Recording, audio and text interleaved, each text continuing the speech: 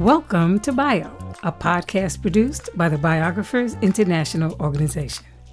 Bio is devoted to promoting the work of biographers and advocating for biography as a genre with the support of biographers and biography lovers worldwide. I'm Bio member Sonia Williams in Washington, D.C. On each episode, we'll talk with biographers about their work.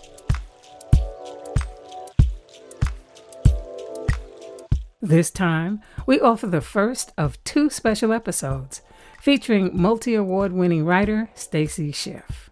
Her latest book, The Revolutionary Samuel Adams, was published by Little, Brown and Company in October 2022. Schiff is a Pulitzer Prize-winning and best-selling author of 6 books, and her articles have appeared in The New Yorker, The Washington Post, The New York Times, and several other publications. Stacy Schiff was interviewed via Zoom on October 19th of last year by fellow biographer and bio member John, better known as Jack, Farrell. We're here today with Stacy Schiff, of whom it has been said in the Paris Review, Schiff has made a specialty of wading into the gaps. Her books offer complex, thoroughly imagined, stylishly written portraits of figures whose histories had previously been subsumed in a murk of myth or otherwise obscured. So, Stacy, did you set out to be that person, to correct where our conceptions are wrong? I think it would have been terrible to have that as one's achievable address, right? No, I set out initially just to try to write the life of a sometimes beloved French aviator. And that was a very traditional book with a beginning and a middle and an end. But I do think that one tends to walk into the library and look for the book that isn't on the shelf, and that's the book that one wants to write. And very often that turns out to be a bit of terrain which is less documented or somewhat swathed in mystery or murk, as I guess you said, than others. Yep. I'm going to make you blush and read a couple of examples of this spectacular style that you've developed. And the first one is from your biography of, get this right, Saint-Exupéry. I get the accent on the right place? Yep. The author of the wonderful Little Prince, which we all read in high school. And at one point you write that he, the author, did not so much live fast as die early. Our fascination with him has grown as a result, as it does with all things that end before their time, from the Titanic to Marilyn Monroe. And here's a little bit from Vera, the Pulitzer Prize-winning biography of Vera Nabokov, the wife of the great author, Vladimir. She did not remove the mask in the course of the initial conversation, either because she feared her looks would distract from her conversation, as has been suggested, or, as seems more consistent with female logic, because she found they might not. There was little cause for alarm. She knew a surefire way of turning a writer's head. She recited his verse for him. Now, in both of these excerpts, there's a little bit of Stacy and there's a little bit about your protagonist. That to me is like classic Schiff, is the fact about the person followed up by a very wry and witty comment that makes me grin while I'm reading and makes what can be a sometimes very dry craft biography a delight to read. So is this something that came to you naturally, or is this something that you've worked on consciously, or is it just something that just has developed as you've gone through, I guess it's 5 or 6 books now? First of all, it's very sweet of you. It's a lovely, brilliantly loaded question. Do you ever try to sort of change your voice and you realize you can only sound like yourself? I don't think it's something I consciously have worked at.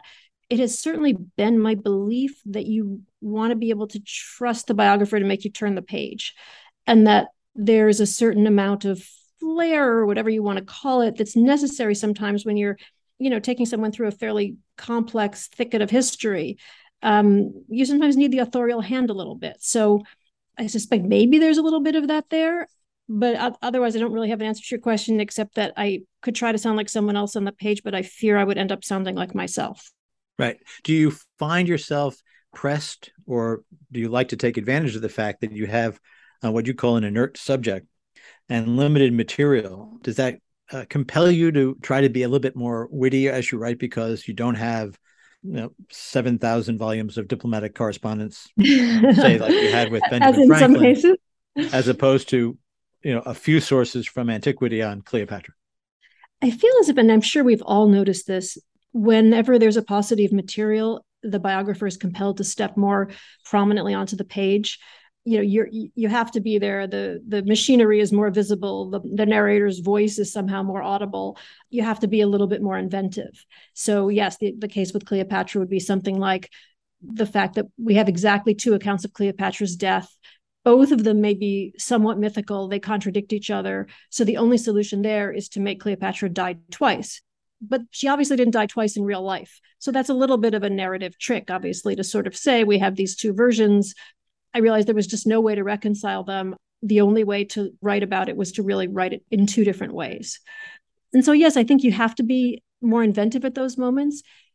On the other hand, you could argue it the other way. The loads of that entire shelf of diplomatic history, those linear miles of diplomatic history, first of all, gnawing your way through that, which can take years.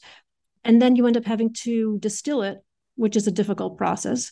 And then you end up having to sort of hope that you're going to forget some of what you've distilled because you still have so much material. So it's in a funny way, an odd trade-off, it seems to me, between the subjects where you have really limited resources or sometimes nothing to go on, and the places where you have tremendous amounts of paper, but the documentation doesn't necessarily yield revelation. You have a lot of documentation, but it doesn't necessarily answer essential questions. Do you have a preference for either one, or do you try to stagger them so that that this one's going to be very research heavy in the distillation, whether the other one is going to be a creation of your imagination? Wouldn't you agree that they're both hell, basically? They're both just really difficult. So it's really a choice between two evils. I mean, which poison would you prefer, essentially? But I've consciously chosen subjects where I knew I could get into the archive, or I knew I read the languages that would be necessary, or I knew I had, the ability to fly places I would need to fly to interview people. I don't think I've ever chosen a subject based on the documentation. But if I actually looked at it scientifically, I would see that I did go from the Nabokov book, where, in fact, much of what I needed was not there. Vera's letters to Vladimir, I always assumed would turn up. They never turned up. For years, the idea that they would turn up was my dream, and now it's my nightmare that those letters might surface. So I wrote the book, and I promised, of course, to write from both sides of the correspondence when I proposed the book to the publisher, and in fact wrote it from only one side. But then I went from that to the Franklin book, which is it was years and years in the archives, much of it reading 18th century French on microfilm in an underheated French archive. It was truly a joy to research, but massive amounts of documentation. There's 2.5 times as much material for the 8 years that Franklin spends in France as for the rest of the life combined. Is it an accident that I followed that by Cleopatra, where there was no archive whatsoever? Maybe not. And then from Cleopatra on to the Witches of Salem, where you could argue that there's a tremendous amount of documentation, even though some of the essential pieces of it are missing. So in a funny way, I suppose I have slalomed back and forth between the over-documented and the under. What kind of biography would you recommend to someone who sits down and decides that they want to write a biography? I still think I would always prefer to have more material than one could possibly digest. You and I heard a talk recently about the 100 volumes of Gandhi's papers. I'm not sure I would wish that on anyone, but I do think that I would always prefer to have more than I could possibly use, because you otherwise worry so much about what has been lost, what you could potentially be getting wrong, and how you're going to provide context for those great gaping holes. I mean, I didn't have a Cleopatra childhood, for example. How do you provide a childhood for someone for whom you have absolutely nothing whatsoever? So I suppose that if I were looking at this scientifically, and my fear is I've never really looked at this terribly scientifically, I would always err on the side of the over-documented life. And so one thing that I've noticed reading your books, as the late David Frost would say, marvelous, is the way you begin with a scene. You begin with the particular, and then you move to the general. So rather than having an opening chapter of ancestral begettings or a description of time or place, you are right there in your books with your protagonist in a gripping scene. In Cleopatra's, for example, on the shore of the Mediterranean in the army, fighting her brother for control of the throne of Egypt in the midst of a Roman civil war. And then later on in the book, there's a marvelous 4-page description of her childhood education. And there's another terrific 4-page description of the city of Alexandria. Again, is this something that you sat down as a veteran book editor and said, I think this is the way to do it? Or is it just you sat down with your legal pad and your mechanical pencil and decided that I want to get this scene down to grab the reader? I have a huge amount to say on that subject, but before I start, do you agree about the over-documented? Do you have a preference? You've never had a paucity of materials, right? No, when you do public men, there's usually a lot of material in it. And actually, I'm somewhat intimidated by the idea that I would have to show Jack in the book more than I do, which is part of the reason why I admire you showing Stacy as much as you do.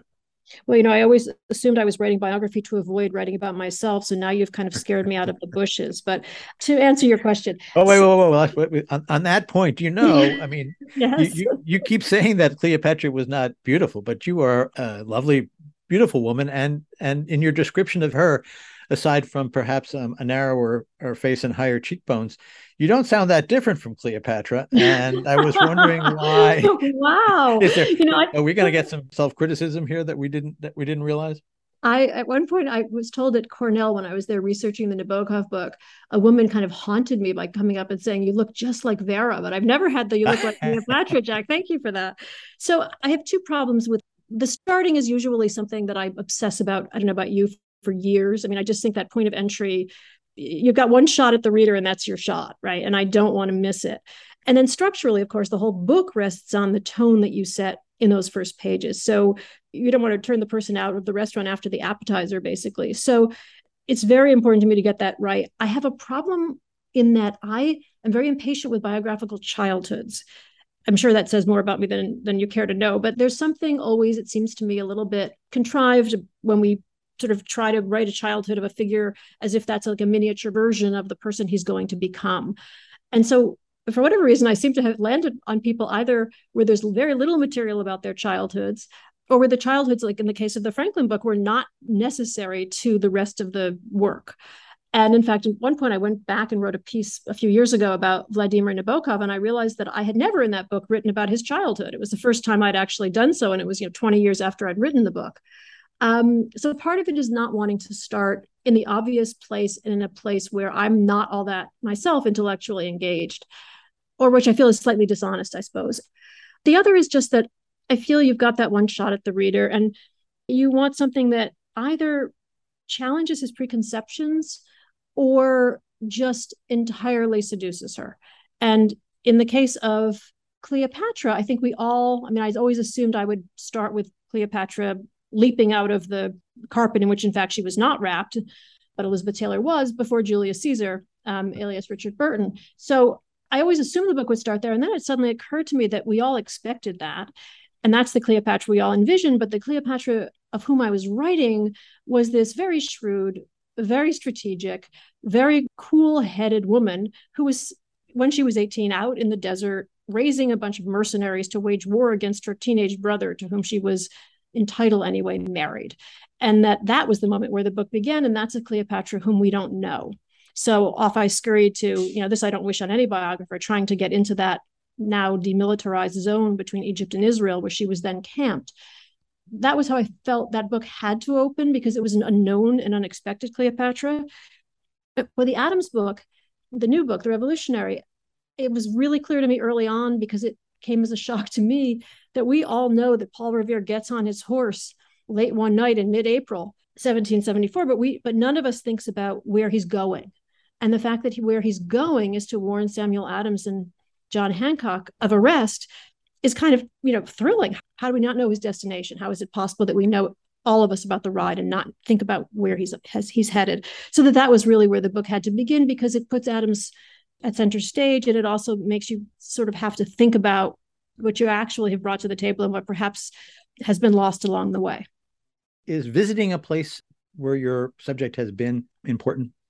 Yes, I'm of the Bob Caro school there, where I feel as if you really want to visit and see and sense and smell everything your subject ever did.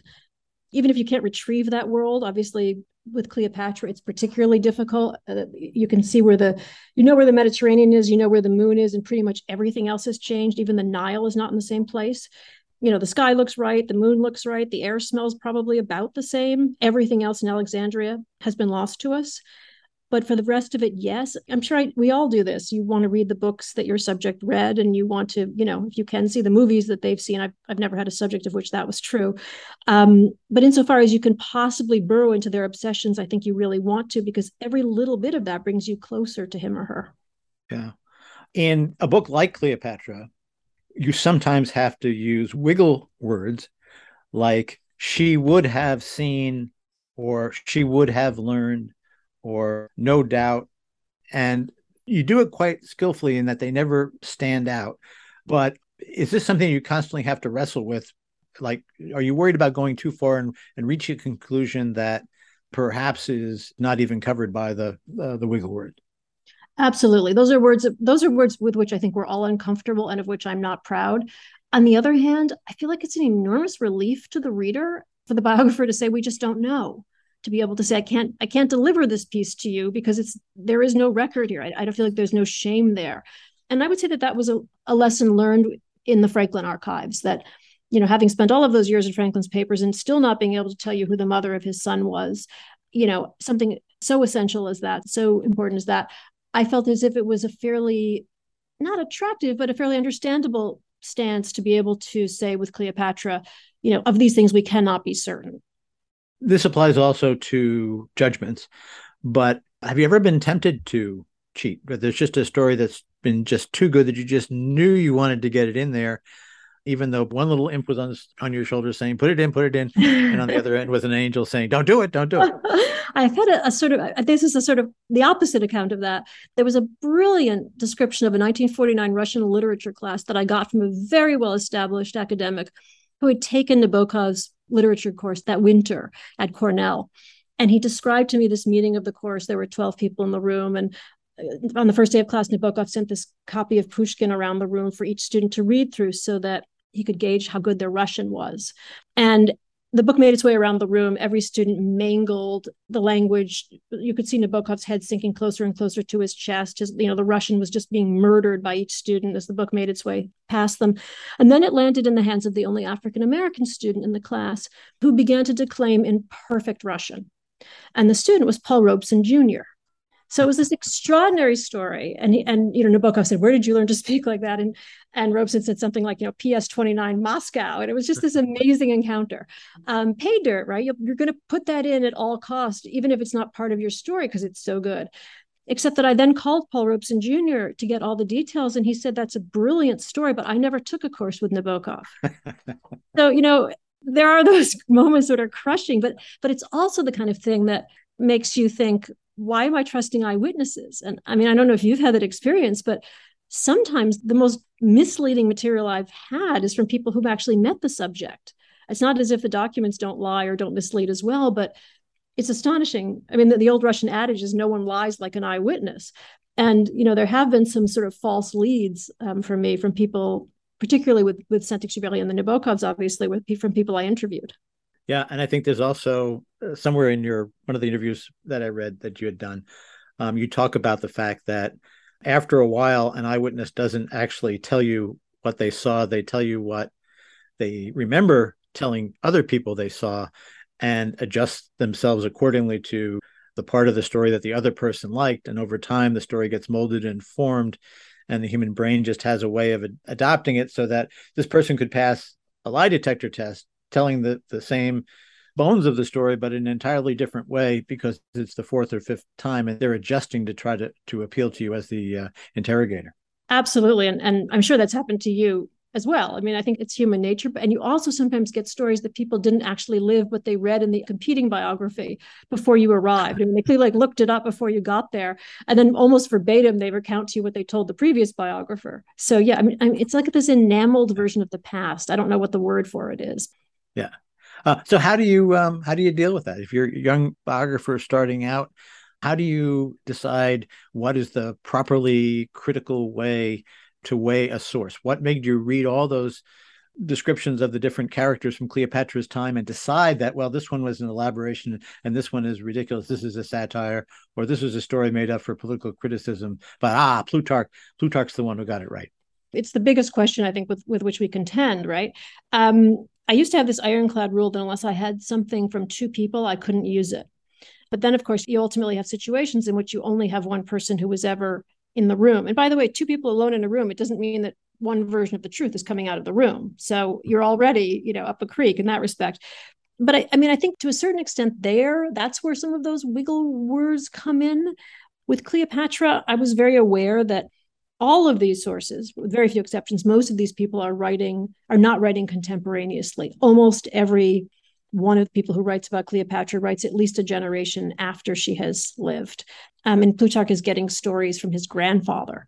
So it made sense to me, or I realized at one point researching, that the only way to make the book work was to warn the reader at the outset, to introduce the reader in the introduction to the historians, and to sort of make clear whom we were going to attend to, whom we were not going to pay attention to, who had a problem with women, who was writing on behalf of a Roman emperor, who had never been to Alexandria, who hated Egyptians, basically just where the biases were.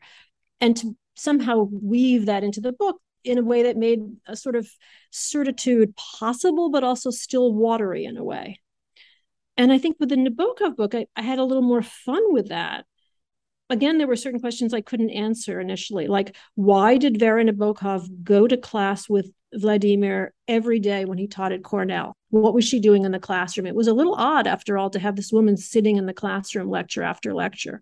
And the Cornell students who had studied with Nabokov were sort of the Greek chorus of that book. So when I went back to them, and this is, pre-internet, so tracking them down was in itself an ordeal.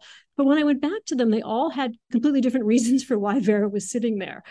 And it occurred to me that it was hilarious that they had all come up with these different reasons, because they really didn't know the answer. But the way they explained it and the way they saw the couple was, more interesting in a funny way than what act Vera and Vladimir were actually playing. And the answers were, he was blind and she was his seeing eye dog, or she was there with a gun to protect him, or, they were hilarious.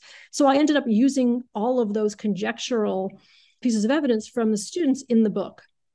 In the case of Samuel Adams, several times you have to make the judgment that this particular piece of writing sounds like him, or this particular piece of writing was most definitely him, or this particular writing was most definitely not him. How do you get the expertise to make that judgment, or do you do it by consulting other professors or historians who give you their advice? Well, there I did err on the side of the conservative, in the sense that there are a number of pieces that I would like to have claimed as Adams's, but I couldn't let myself because I wasn't sure. So erring on the side of the conservative, Adams writes under 30 pseudonyms. I think there are probably closer to 36, but I couldn't be certain of the others, so I left them aside. And the longer answer to your question, and the more interesting answer, is it's not always easy to tell. He was not the only person nattering on about liberty and freedom in the 1760s. A lot of people were, and a lot of people were very eloquently in the same newspapers. But very often, two things happened. One is he would repeat a phrase, or more than a phrase, an entire sentence or several sentences in a letter to a friend, which was signed, and then it would turn up again in a piece. And if those pieces sounded like Adams and they reiterated things he had said elsewhere, I felt I was on somewhat more certain ground. His grandson had already identified a fair number of the pseudonyms in the published works of Samuel Adams. So I had those to go on, and then I simply found more pieces under those signatures, which again is not entirely certain, because there are certain pseudonyms that people seem to really have liked, like Cato, which a lot of people seem to have written under the same pseudonym at various points. So that wasn't always certain either. And then the other really helpful piece of this comes from a obsessive-compulsive hardware store owner named Harbottle Dorr, whom Bernard Balin scared out of the bushes, and Harbottle Dorr, whom I do think I need to name a pet after. From the early 1760s, he realized that history was being made, and he began to keep a complete collection of newspapers. And he annotated, I don't think the hardware store business was very good, because he annotated these newspapers to within an inch of their life in this really kind of like crazy quilt of cross references, and often identified Adams at the top of a column. So, a column will appear as Vindex, and he will have written at the top S. Adams. Now, it's possible he made a mistake. So I could have been misled there, but every time he does, it seems to be a column that either the grandson also had identified or that sounds just like Adams. So I was kind of triangulating among those pieces. The problem with Adams, though, is a lot is written by committee.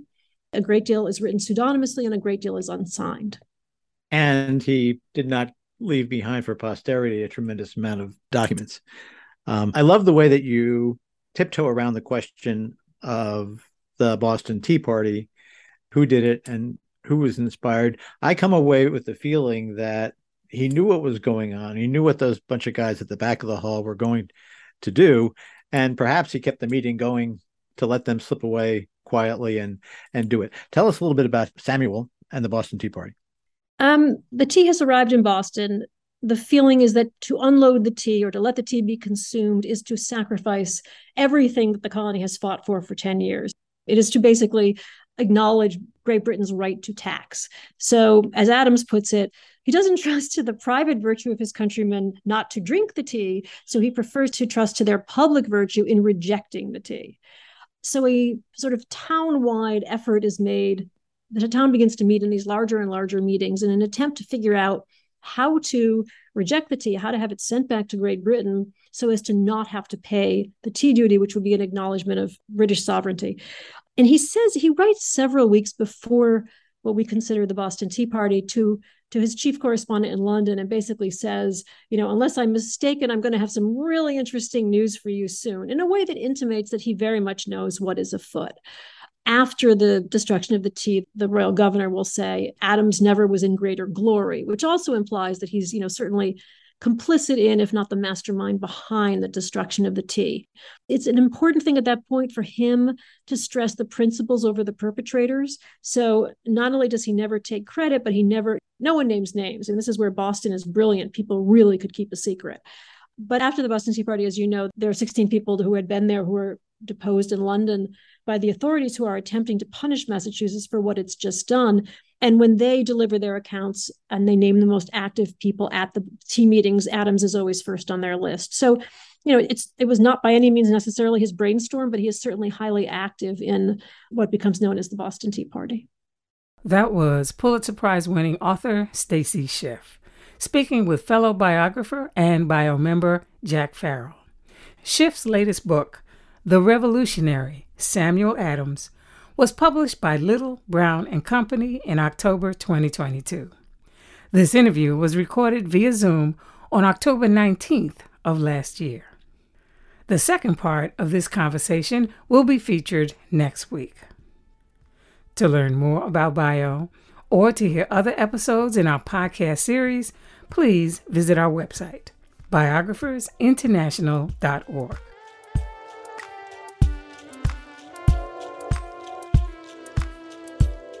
I'm bio member Sonia Williams in Washington, D.C. Alani Hodge created our theme music, and until next time, thanks so much for listening and have a great day.